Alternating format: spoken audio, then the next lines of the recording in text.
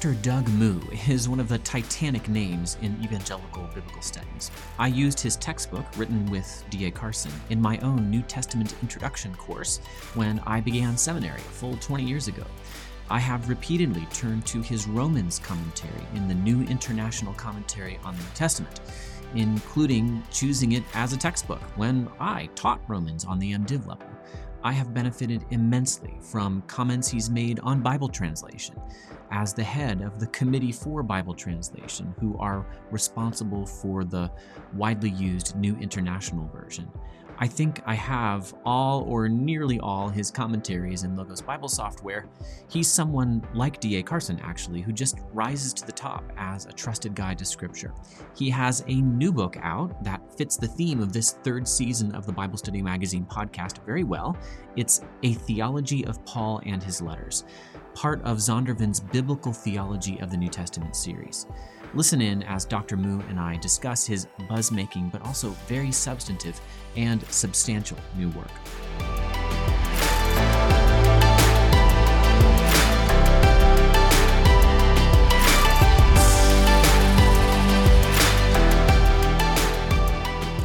It's my distinct honor to have Dr. Doug Moo on the Bible Study Magazine podcast. He is the author, most recently, of A Theology of Paul and His Letters, subtitled The Gift of the New Realm in Christ. And I don't bother anymore reading out all of the accomplishments of the people that I get to interview. That's too long. I let them do that work, let them praise themselves with their own lips by telling me what their accomplishments are. I just like to know, Dr. Moo, how do you serve the body of Christ? Sure. Let me try to answer that as briefly as I can. Back when I went down this road of becoming an academic, feeling that was where the Lord had me going, my wife graciously spent some time to do a wooden engraving for me, which I have hanging in my office. It's a quote from Johann Albrecht Bengel, where he says, "Apply yourself wholly to the text, apply the text wholly to yourself." And I've taken that as my motto as I've tried to serve the Lord now for over 45 years. I love to dig into the text and figure out what's going on and talk about it, explain it. But obviously that text has a purpose for each one of us, and I've been hopeful and praying for all my life that as I study the text, it has the impact it's supposed to have on me as well. Back in my days doing an MDiv at Trinity Evangelical Divinity School in Deerfield, I kind of had to make the choice, what kind of ministry route was I going to go, and became clear I'd be a terrible pastor because I'll sit in my office and over-prepare all my sermons and avoid being with people. So I went the academic route, did a PhD at St. Andrews, was fortunate enough to get hired at Trinity, my alma mater, where I taught for about 23 years before moving to Wheaton, where I've been teaching in the graduate school now since 2000. I teach in the master's program, and I supervise PhD students as well. Early in my academic work, my focus was mainly on the Gospels. My dissertation was in that area, and I taught in that area for many years. Gradually moved over to Paul, just found Paul very interesting and challenging. So most of my academic work has been focused on Paul and the letters, written some commentaries here and there on some of the letters, and then finally brought to fruition this Pauline theology that's been something I've been working on and off now for about 15 or 20 years. Very happy to have finally finished. Yeah, and it's quite an accomplishment. And, I'm an editor and a writer, and I was leafing through this, and I'm just going to have to admit, I got this last week. I wasn't able to read everything, but I diligently skimmed and dug in at all the places that I could. And everywhere I looked, I saw substance. There was no fluff. And I looked at those footnotes, and I saw the amount of work that you had put into preparing this over years and years.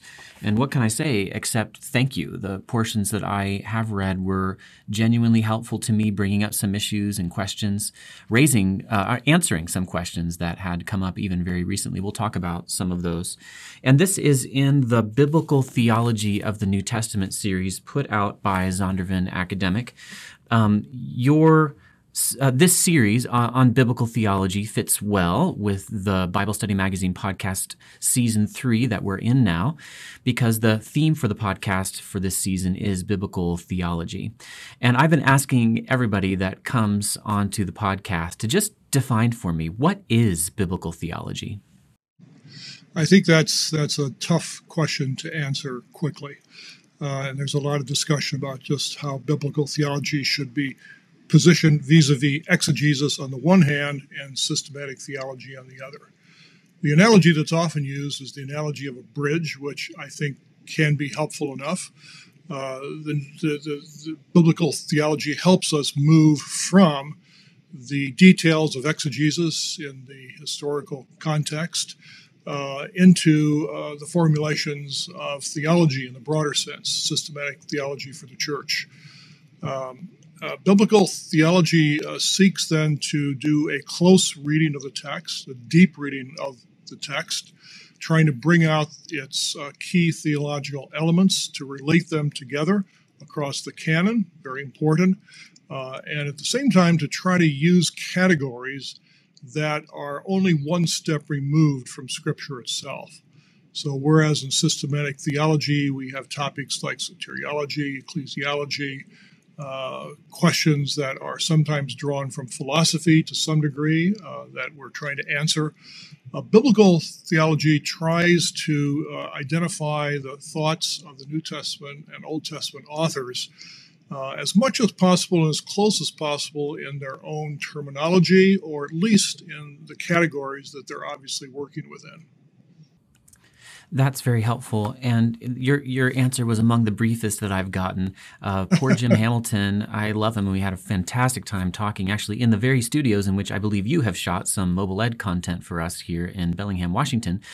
And I had to say to him after he gave this definition, I was like, that was a really expansive definition. It makes me feel that sometimes something like biblical theology is caught as much as taught. And of course, the Bible doesn't give us a definition of biblical theology in the back, so that's okay. We can, define it in a way that's useful, that brings out Bible teaching, and that you definitely do. Your latest book here that we're talking about is what literary theorists and historians of the Codex call a corker, a theology of Paul and his letters, a big book.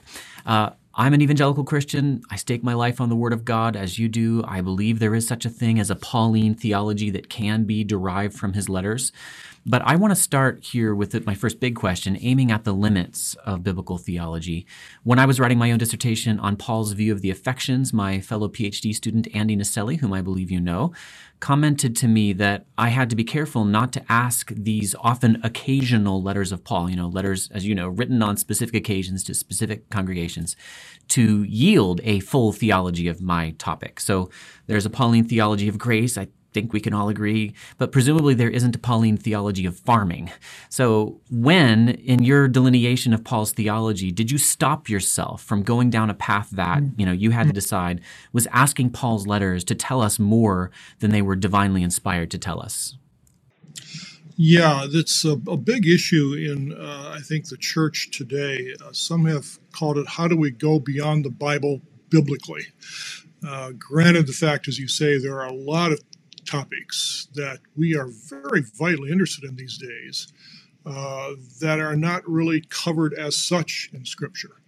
I would argue that that's especially where we need the help of systematic theology, which takes the witness of Scripture produced to some degree through biblical theology and tries to deploy its teaching to respond to some of the questions of our day. I'm not sure that I want to say that biblical theology does not do that. In other words, some would say biblical theology should just be this historical discipline only. Our purpose in biblical theology is to stay in the past tense. Here's what Paul said. Here's what Paul taught. I'm not so sure about that. I think that any theology, however we describe it, whatever adjective we put in front of it, is theology designed to confront us, to teach us, to exhort us, to challenge us. So when we ask certain questions of Scripture, some are going to be teased out maybe at the surface. What does Paul say about grace, the illustration you used? But one can look in a concordance, I suspect, under the word affection and not find very much. Right. And how do you tease that out?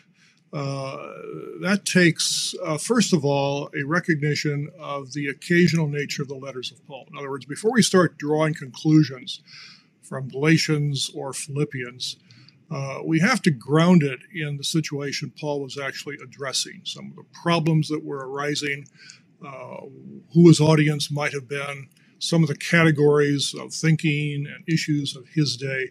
We have to put it in that context first. So that's why the first part of my book works through the letters of Paul, each of them trying to set them in their context and understand a little bit of their teaching in that way.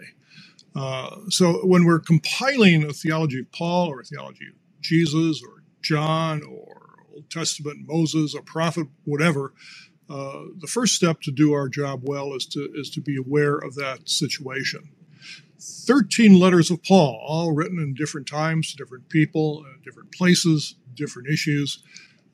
So when we are taking a single subject and working our way through all of them, we have to be conscious again of the occasional nature of each of the letters, and having allowed for that then to start to build up a picture, not just of what Romans or Philippians says, but a picture of what Paul thought about something.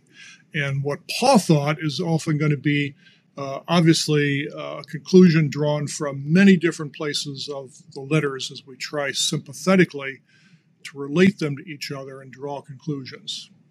Yeah, in my own dissertation, I took the jumping off point of Paul's repeated command to imitate me. Of course, imitate me as I follow Christ. And several times he'll also praise certain churches or individuals for doing that very thing. And I reasoned that there therefore must be elements of Paul's affections, his loves, if that's the very central Christian virtue that I can discern from his letters. And one thing that you did in your book, and I saw repeatedly, I love languages and I love the biblical languages. And unfortunately, I do hear them get misused a little too often in preaching. I'm kind of like, cringing a little bit here and there. Because frequently what people do is they'll make a one-to-one correspondence between every time a given word like agape occurs and this full-orbed concept of Christian love that they assume occurs every time the word does. And you were very careful in your discussions of various concepts in Paul's theology, like grace, justification, to distinguish word and concept, to show places where Paul talks about the concept of love, let's say, without necessarily using the word, or kind of vice versa, places where the word might show up, but he isn't actually discussing that concept. Your Bible interpretation was very careful. I felt you took Andy Naselli's advice that I'm sure you knew before both Andy and I were born, to not abuse the occasional letters to make them tell us too much. Now, I'm not a prophet. D.A. Carson always says, I'm neither a prophet nor the son of a prophet, and I work for a nonprofit organization. But I work for a for-profit business, so I can't say that. I do think, however, that there are some key words in this subtitle, the gift of the new realm in Christ, that I think are going to be talked about for years to come. And I really, especially this word realm. But I want to ask you to talk about that subtitle, especially that word realm, but any other insight you can give us into why, after all these years of work, you boiled down that subtitle to these words, the gift of the new realm in Christ. Talk us through that subtitle, please, would you? Sure. I must say at the outset, I'm not sure whether to be happy that people are going to be talking about this or not. We will see whether that comes true or not. I'll try to sort of rehearse where I came up with some of this, and I can pretty well definitely locate it in the context of a Sunday school class in around 2002 or 2003. I don't remember who the teacher was, and I was probably not being very nice to the teacher by kind of going off on some of my own thinking while he was teaching. But I was sitting there in the class, and it came to me, and I was thinking about how to structure my New Testament theology class at Wheaton. And I felt that I wanted to do a kind of an overview, a synthetic biblical theology. So I wasn't just doing author by author, but trying to bring authors together. And suddenly this idea of the realm came to me. As you will know, as many of the listeners here will know, it's quite typical in New Testament studies and New Testament theology to look at this kind of fundamental distinction between Old Age and New Age as a kind of a building block, a framework of what's going on in New Testament teaching. And I'm very much indebted here to Herman Ridderboss's Pauline theology back in the middle 70s, who really took these ideas and ran with them. The problem I ran into with the age language, however, was it's obviously very temporally oriented, old, new, time scale. Whereas for Paul, obviously, while the new has dawned, it is here, the old is not gone. So it's not as if we have simply a temporal displacement of the one with the other. And I began thinking about passages like the end of Romans 5, where Paul talks about how grace is reigning through righteousness to bring eternal life to us in Christ. And that language of reigning or ruling got me thinking about this idea of thinking of two realms, two contrasting realms, kind of as a fundamental building blocks of the way Paul is thinking about what Christ has done and how he affects us, who he is for us. I later found that Gerhardus Voss, V-O-S, the great Reformed theologian, early 1900s, had done something very similar with that kind of spatial imagery. So I was encouraged to find that there was someone else working in that category as well. I'm very much aware that any category we choose is going to be to some degree potentially disfiguring to Paul's thought. You know, we're choosing a framework and we're to some degree imposing it in places at least. I'm very, very much aware of that, and I would want to make very clear that I don't think the realm contrast answers all our questions.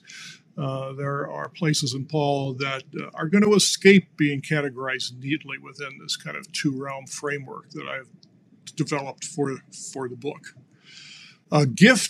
Gift of the New Realm, you asked about the subtitle as a whole, the gift of the New Realm. I think Paul's teaching on grace, something John Barclay has emphasized again for us in his great monograph over the last few years.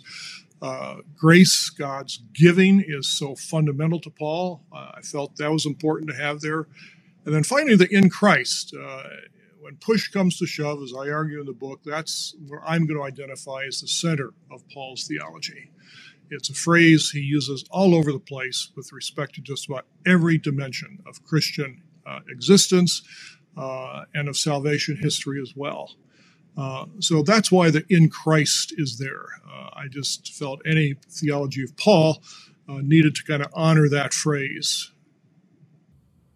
Yeah, I read at least portions of your discussion of that phrase, in Christ, and something clicked in my mind. I hope I'm accurately understanding you, not taking you off in a direction you didn't intend to go. But I have read Paul, of course, my entire life. I grew up in the church.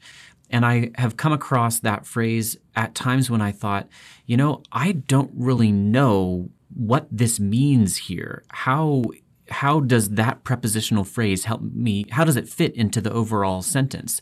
It was almost like, and when I read you just listing off all the places where Paul said, in Christ, in Christ, in Christ, it just kind of gave me a little bit of permission to back off and say, maybe there isn't something as specific as I was looking for. He's just always thinking about this. And he's kind of tossing that phrase in just out of the abundance of the heart, the mouth speaks, as it were.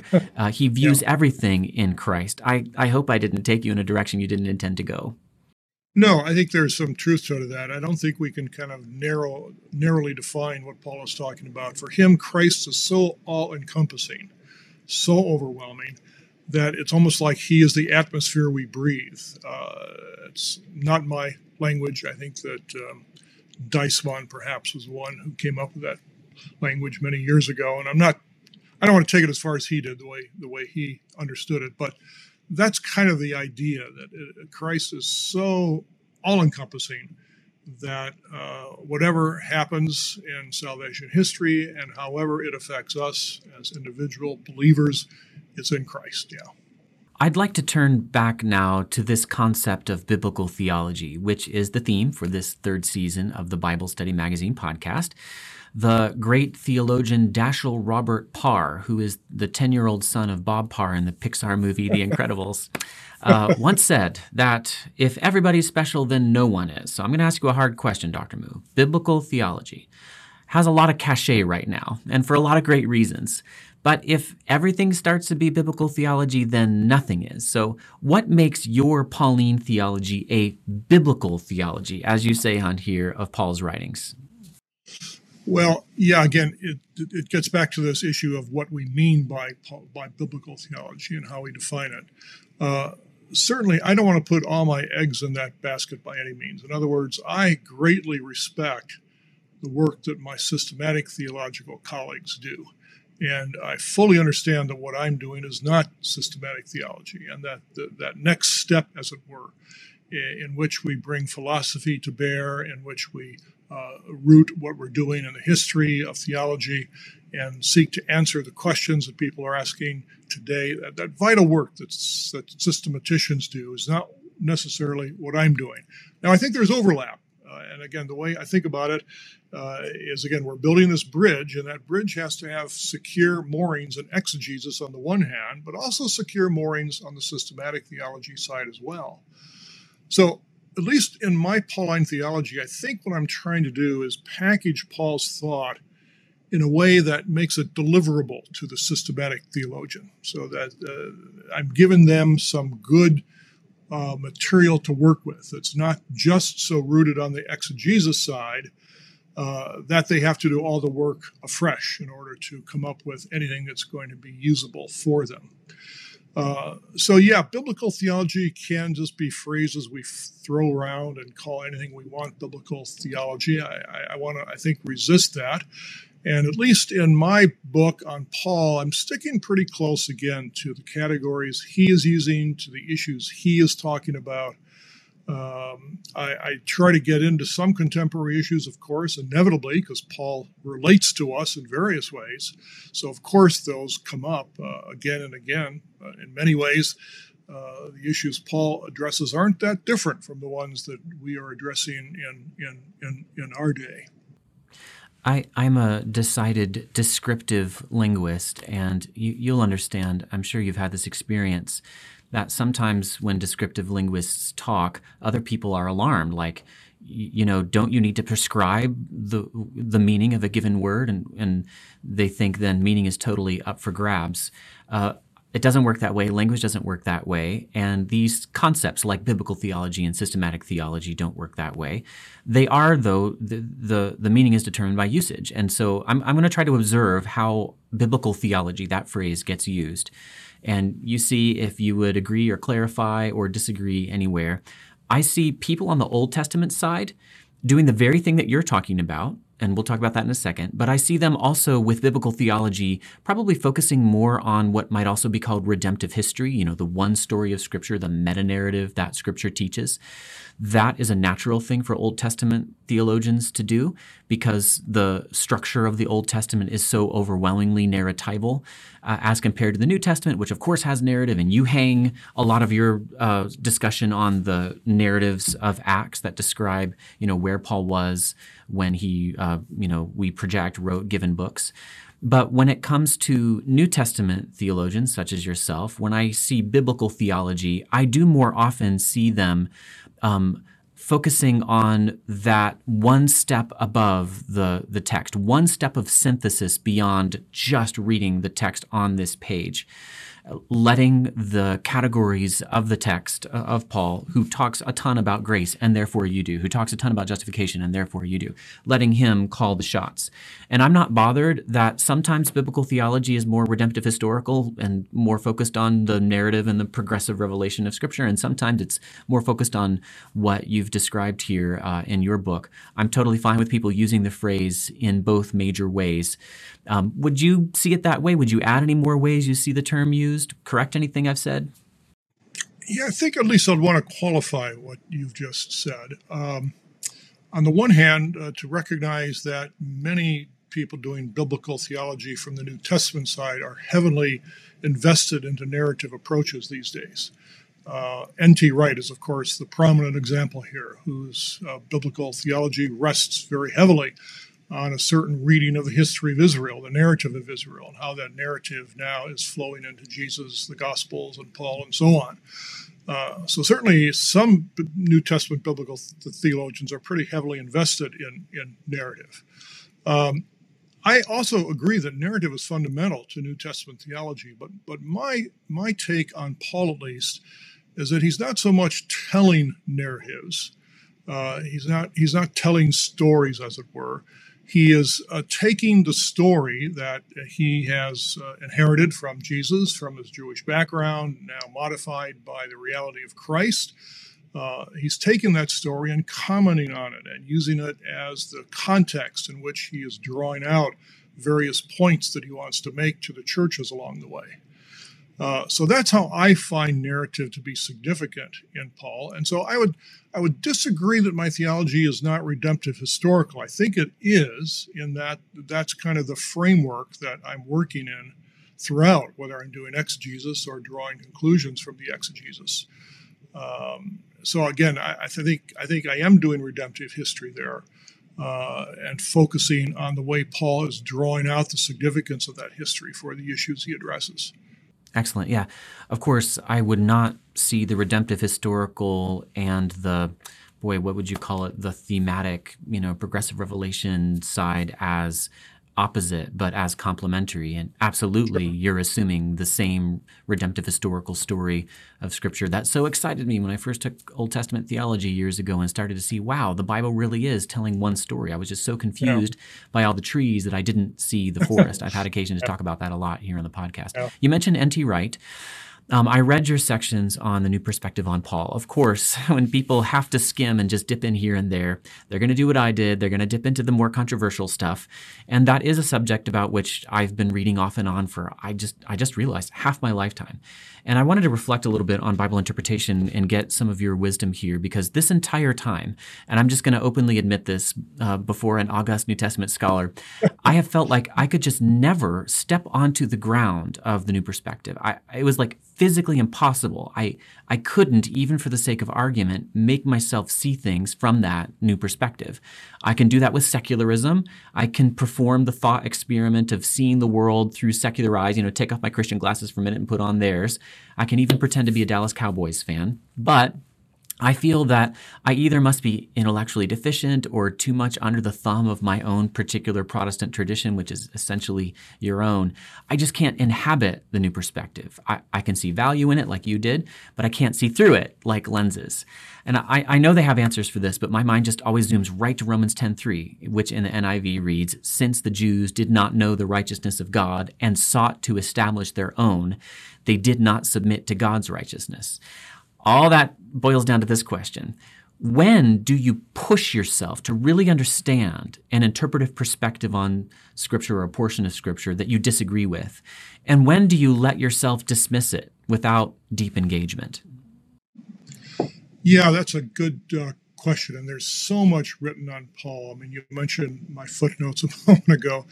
As I worked on Paul over those years, for every book I read, 2 more were published on Paul. It seemed like a never-ending stream.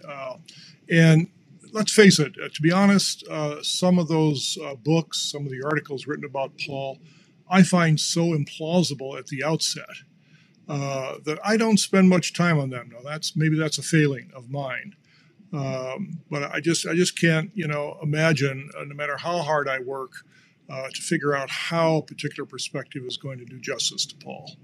But there are a lot of really good people out there working on Paul with different views than mine. And in order to do justice to those views, I have to read into them. I have to inhabit their own view. I have to try to see things as they are seeing them so I can legitimately assess what they're doing and whether it works with Paul or not. So take Romans 10:3, for instance. Jimmy Dunn and Tom Wright would both say, well, their own righteousness there doesn't mean one's own individual righteousness. It's a way of referring to Israel's own righteousness. And that the New Perspective, of course, identifies this as the fundamental problem Paul is dealing with. The Jews trying to confine salvation to themselves, arguing that Torah is essential, keeping a boundary around them and keeping the Gentiles out. So the typical early Jewish view that, righteousness is something God has given the people of Israel, us, and it's not for the Jews. So I can understand how they interpret Romans 10:3 in that context. And again, when I try to inhabit their view, I have to be honest and say, there's a lot in Paul that rings true with what they're saying, and that arguably the Reformation tradition has underplayed that aspect of Paul's thought, the Gentile inclusion aspect. Now, finally, I don't go where the New Perspective goes. I have reservations about some other things they do and how totalizing they want to make it. That's one of my problems that I have with them.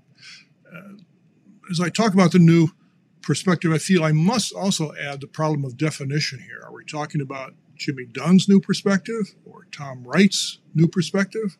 In his recent books, Wright has said, I don't even want to use the phrase New Perspective anymore. So we have to be cautious about what we mean. I think sometimes that's the problem of definition we have.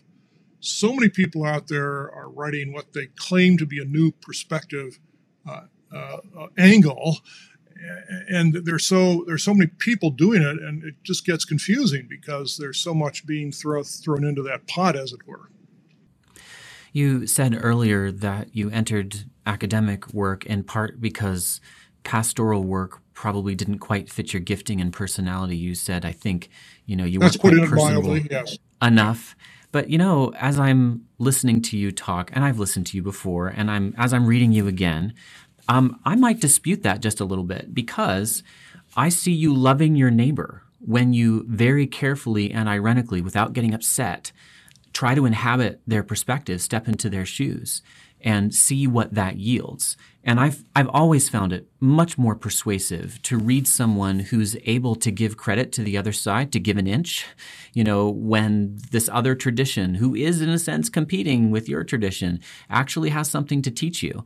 And I was delighted to see, and I've seen this before, you're not the only figure to do this, that you're saying, there are some things we need to bring on board from the New Perspective. And I'm delighted to see this. I really hadn't picked up on with as much clarity as you showed it in the book. And you have a good quotation. I'm not going to be able to find it right now, but I remember reading it actually just yesterday, where I believe it was N.T. Wright acknowledging that it's a both and, the Reformation view, that tradition, that paradigm doesn't need to be overturned. It needs to be supplemented with some greater care to describe accurately the various Jewish sects and views as they actually existed, rather than as we would sort of like them to exist, given our introspective conscience here in the West.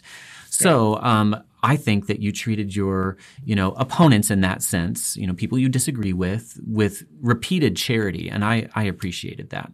I want to bring up another similar kind of issue where I think you and I, you standing this tall, me standing this tall, are on the same side of a line versus some other Christians, and I'm trying to understand where they're coming from. Literally yesterday, I had coffee with an evangelical pastor who is ethnically Jewish, as my wife happens to be actually, and he raised issues that you did deal with in your book and named some names that I just right after that read in your book, that he was more sympathetic to views in which Paul considers Torah observance a good thing and maybe even required among ethnically Jewish Christians. So he cited 1 Corinthians 7:17 or so, in which Paul lays down this rule in all the churches: was a man already circumcised when he was called, he should not become uncircumcised.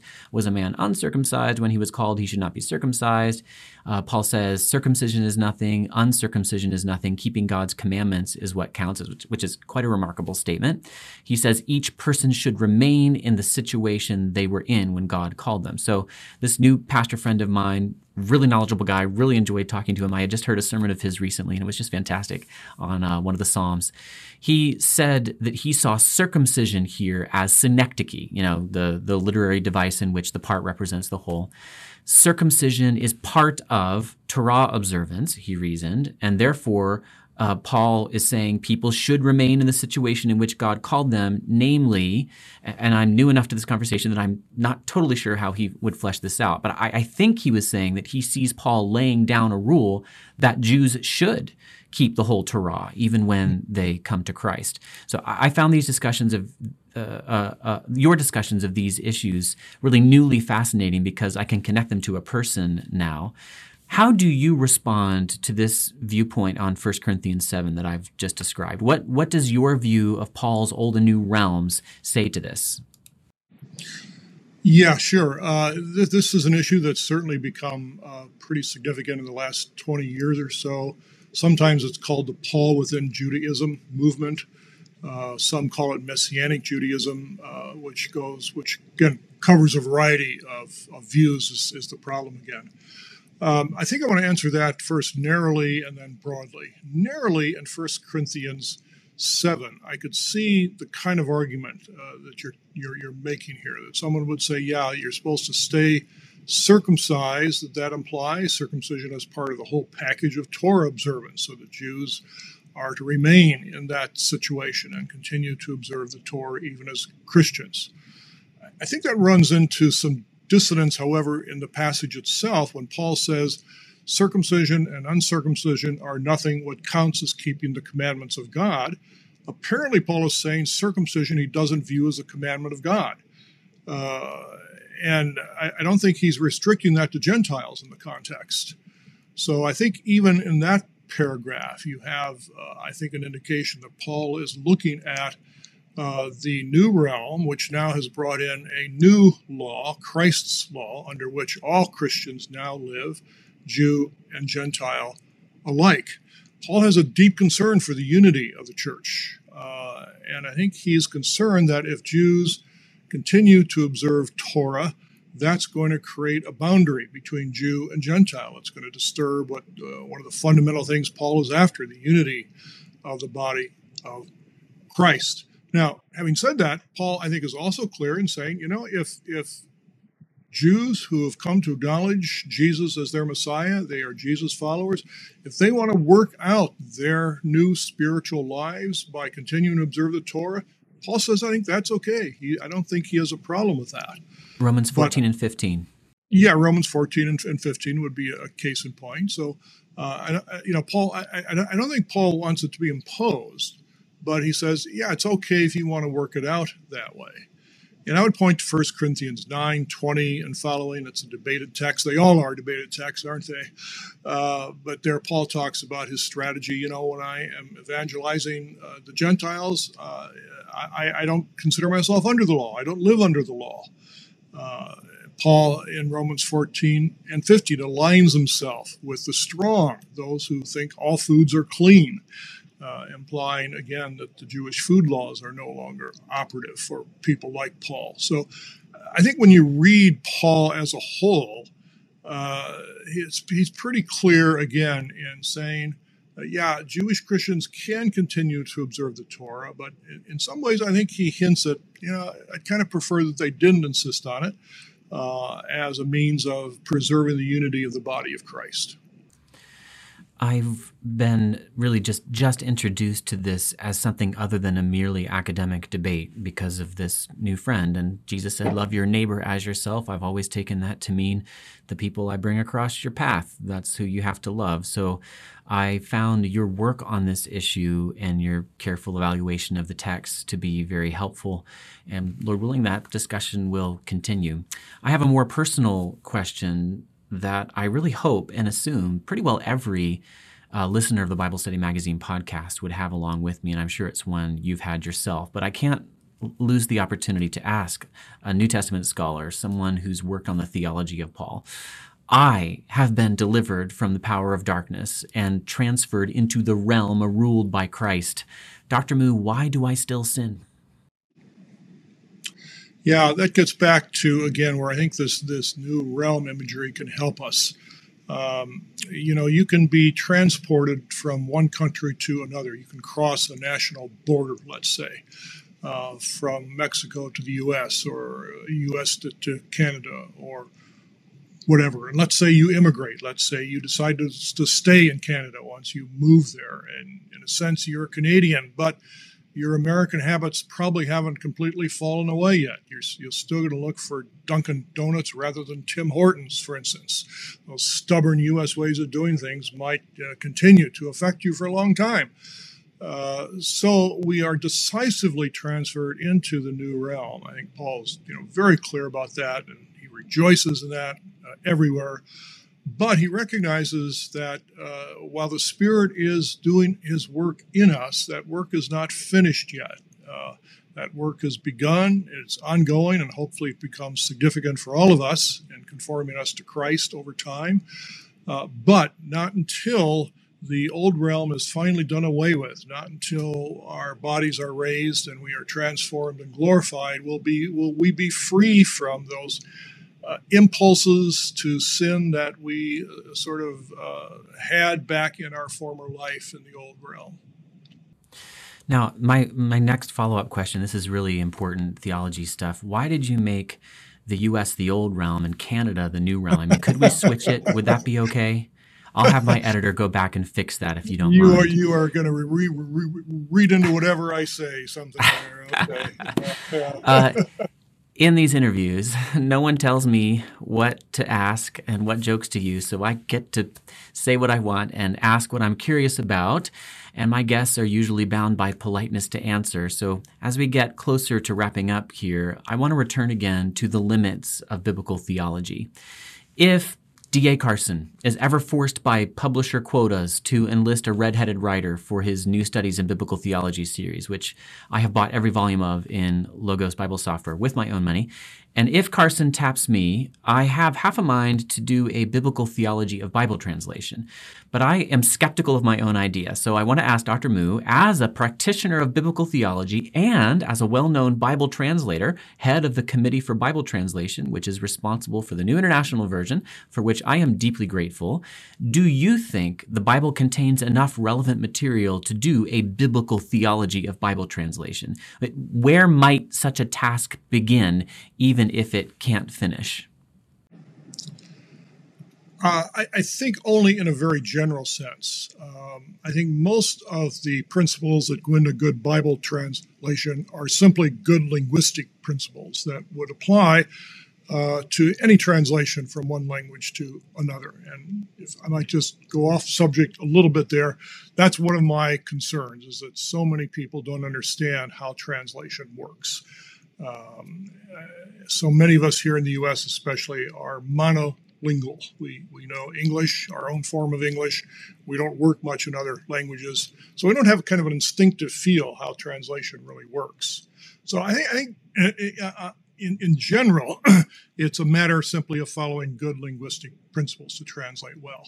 Now, obviously, Scripture talks about the significance of God's Word in the lives of believers. And sometimes when the NIV is criticized for decisions we've made or something, I get that. I don't agree with all the decisions we make. But I wish people could be present at our deliberations just to see how seriously we are taking the Word of God and how deeply we are conscious of the fact that the English words we are choosing are going to be what millions of people read as God's Word to them. It's just an awesome responsibility that we all feel. I think the other principle I think legitimately derive from Scripture is the importance of putting God's Word in a form that is accessible to people. When you're doing any translation, you've always got to consider your audience. And as I look around the English-speaking world, people have less and less ability to read English well. We are inundated with media that doesn't force us to read or to think about what we're reading very well. So if we're going to produce Bible translations that are accessible for that average person out there, I think there are significant implications for the kind of English we have to use, for instance. And I do think there's something in Scripture that supports that principle. Yeah, that's excellent. I would not expect you to know this. It's totally fine that you wouldn't, but I've kind of adopted a lot of the things that you've said as a personal mission at Bible Study Magazine and on my own personal YouTube channel and in books that I have written and am writing, you can defend yourself against charges, but it looks self-motivated, right? Even when it's not, even when you're trying to serve people. But I can defend you and the other good, godly Bible translators who are out there just trying to do their best to get God's word into people's hands. And I'm not making money off of it. And people know that I'm just out there for the plowboy. I know you are too. And actually, one reason I love to talk to Bible translators in interviews like this is to personalize this, unfortunately, I think often depersonalized debate where people out there say, oh, HarperCollins, they're just out to make a buck off of the Bible. And, copyright restrictions have made it so that, they got to have their own Bible so they can, don't have to pay another publisher. And I work for a publisher. I think that's not necessarily illegitimate. Like, we got to be good stewards of our money, but I know that's not what's motivating you. It's not what's motivating Melinda Bauma, who's the Bible publisher that I've interviewed for Bible Study Magazine, also to put out these Bible translations and all the beautiful editions I've got sitting back on the shelf behind me. So I've already said thank you for your work on this book. I implied thank you for your work on the book of Romans. I went ahead and bought the first and now the second editions of your NICNT commentary on Romans, which is widely acclaimed as the very best. Thank you for that. But does anybody ever just say thank you? Thank you for your work on the NIV, which over and over and over again, even though I'm not the plowboy, I have the education. Frankly, I read well and I've always read well. My dad taught me. You still have brought the word to me in countless places that I wasn't quite getting it until I turned over to the NIV column in my comparative study Bible. And what could be a more precious gift than me understanding the words that God has said? So thank you for that work. And thank you for the time that you've given us here on the Bible Study Magazine podcast. Sure. And if I might just say one more thing, thanks for your thanks. And we do get thanks. Sometimes you can focus on the critics and get preoccupied with them. We do hear that thanks. I just want to say that, when I talk about the work of translation we're doing, I'm not talking exclusively about the NIV. Translators of the ESV, NLT, these other great versions of the Bible, I think are doing very much the same. We are slightly different philosophies of where they want their English to come out, perhaps. That's fine. We should be thankful for the variety of options we've got in English. When you think of other languages of the world where they might have one rather inadequate and old-fashioned translation into their language. So. Right. Yeah, no, as I've had occasion to say to other translators I've interviewed, like, you're preaching to the choir director. This is what I've been saying. We have an embarrassment of riches. And why would I dedicate myself to the pursuit of finding the best Bible translation if what that ends up meaning is I'm only going to read this one and never check the others? No, constantly I'm getting benefit from all of the philosophies represented there, most of which are massively overlapping. I mean, the Message is a little further out there, right? But even there were many places. I preached an expository sermon from the Message on my YouTube channel once, and you could do it because a lot of it still is translation. It hasn't actually strayed over into paraphrase, which I still find useful. I could go on and on and on that topic. I just wanted to have an opportunity to say thank you, and thank you for your follow-up comments there. Again, thank you for coming on the Bible Study Magazine podcast. I would love to have you again when your next big tome comes out. What are you working on now? Let's close with that. If you could see my computer screen right here, I am open to Hebrews 13. I am just finishing up a commentary in Hebrews. It'll be published in the Zondervan Exegetical Commentary series. Excellent. That'll be the next book. What a privilege to serve the Lord by digging deep into the Bible for year after year.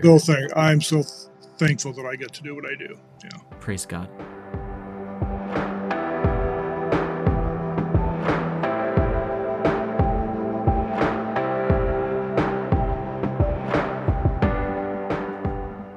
This book I'm holding by Dr. Moo represents decades of hard work and humble work. It's evident to me on every page that Dr. Moo, though of course subject to the old man of the old realm at times as we all are, has really given himself in love to his neighbors, his readers, by undertaking the Herculean labors required to produce this book. And I want to follow up on a gentle negative comment he made in our interview. There are some books out there that view Paul through such an overtly implausible and faithless lens that they can be safely ignored. There are also books I've picked up that, while not guilty of this particular sin, are guilty of taking 400 pages to say next to nothing. I feel like I'm reading the reflections of Captain Obvious. I am myself all the time looking out for books that give me something that I didn't have before, that teach me something I didn't know before, that inspire love for Christ and trust in His Word, raising my affections to new heights. I got these things in Doug Moo's Theology of Paul and His Letters. I've been over this ground, Paul's letters, 1,000 times, 1,000,000 times, and yet Dr. Moo is still giving me something new and helpful, finding something in the texts that I didn't quite see before, not in that light, not with that clarity, not with those connections to other texts. Get this book. It can be read through from beginning to end, sure. I'm confident of this because of the amount of reading that I have done in it and the careful outline I saw in it, but it can also be used as a reference.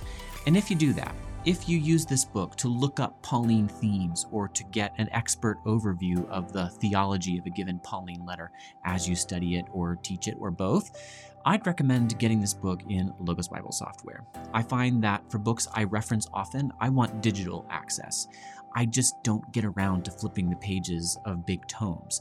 I do, however, dart in through Logos, read some paragraphs or pages, and dart back out all the time. I do this repeatedly. My sincere recommendation is that you get this book inside Logos.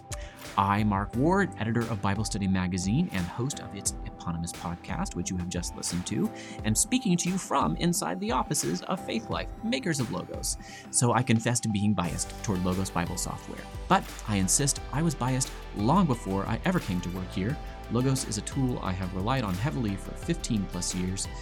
Get a special foundational Logos package with great Bible study resources at logos.com/Bible study. Or get a subscription to Bible Study Magazine at BibleStudyMagazine.com/subscribe. Thank you for listening to the Bible Study Magazine podcast.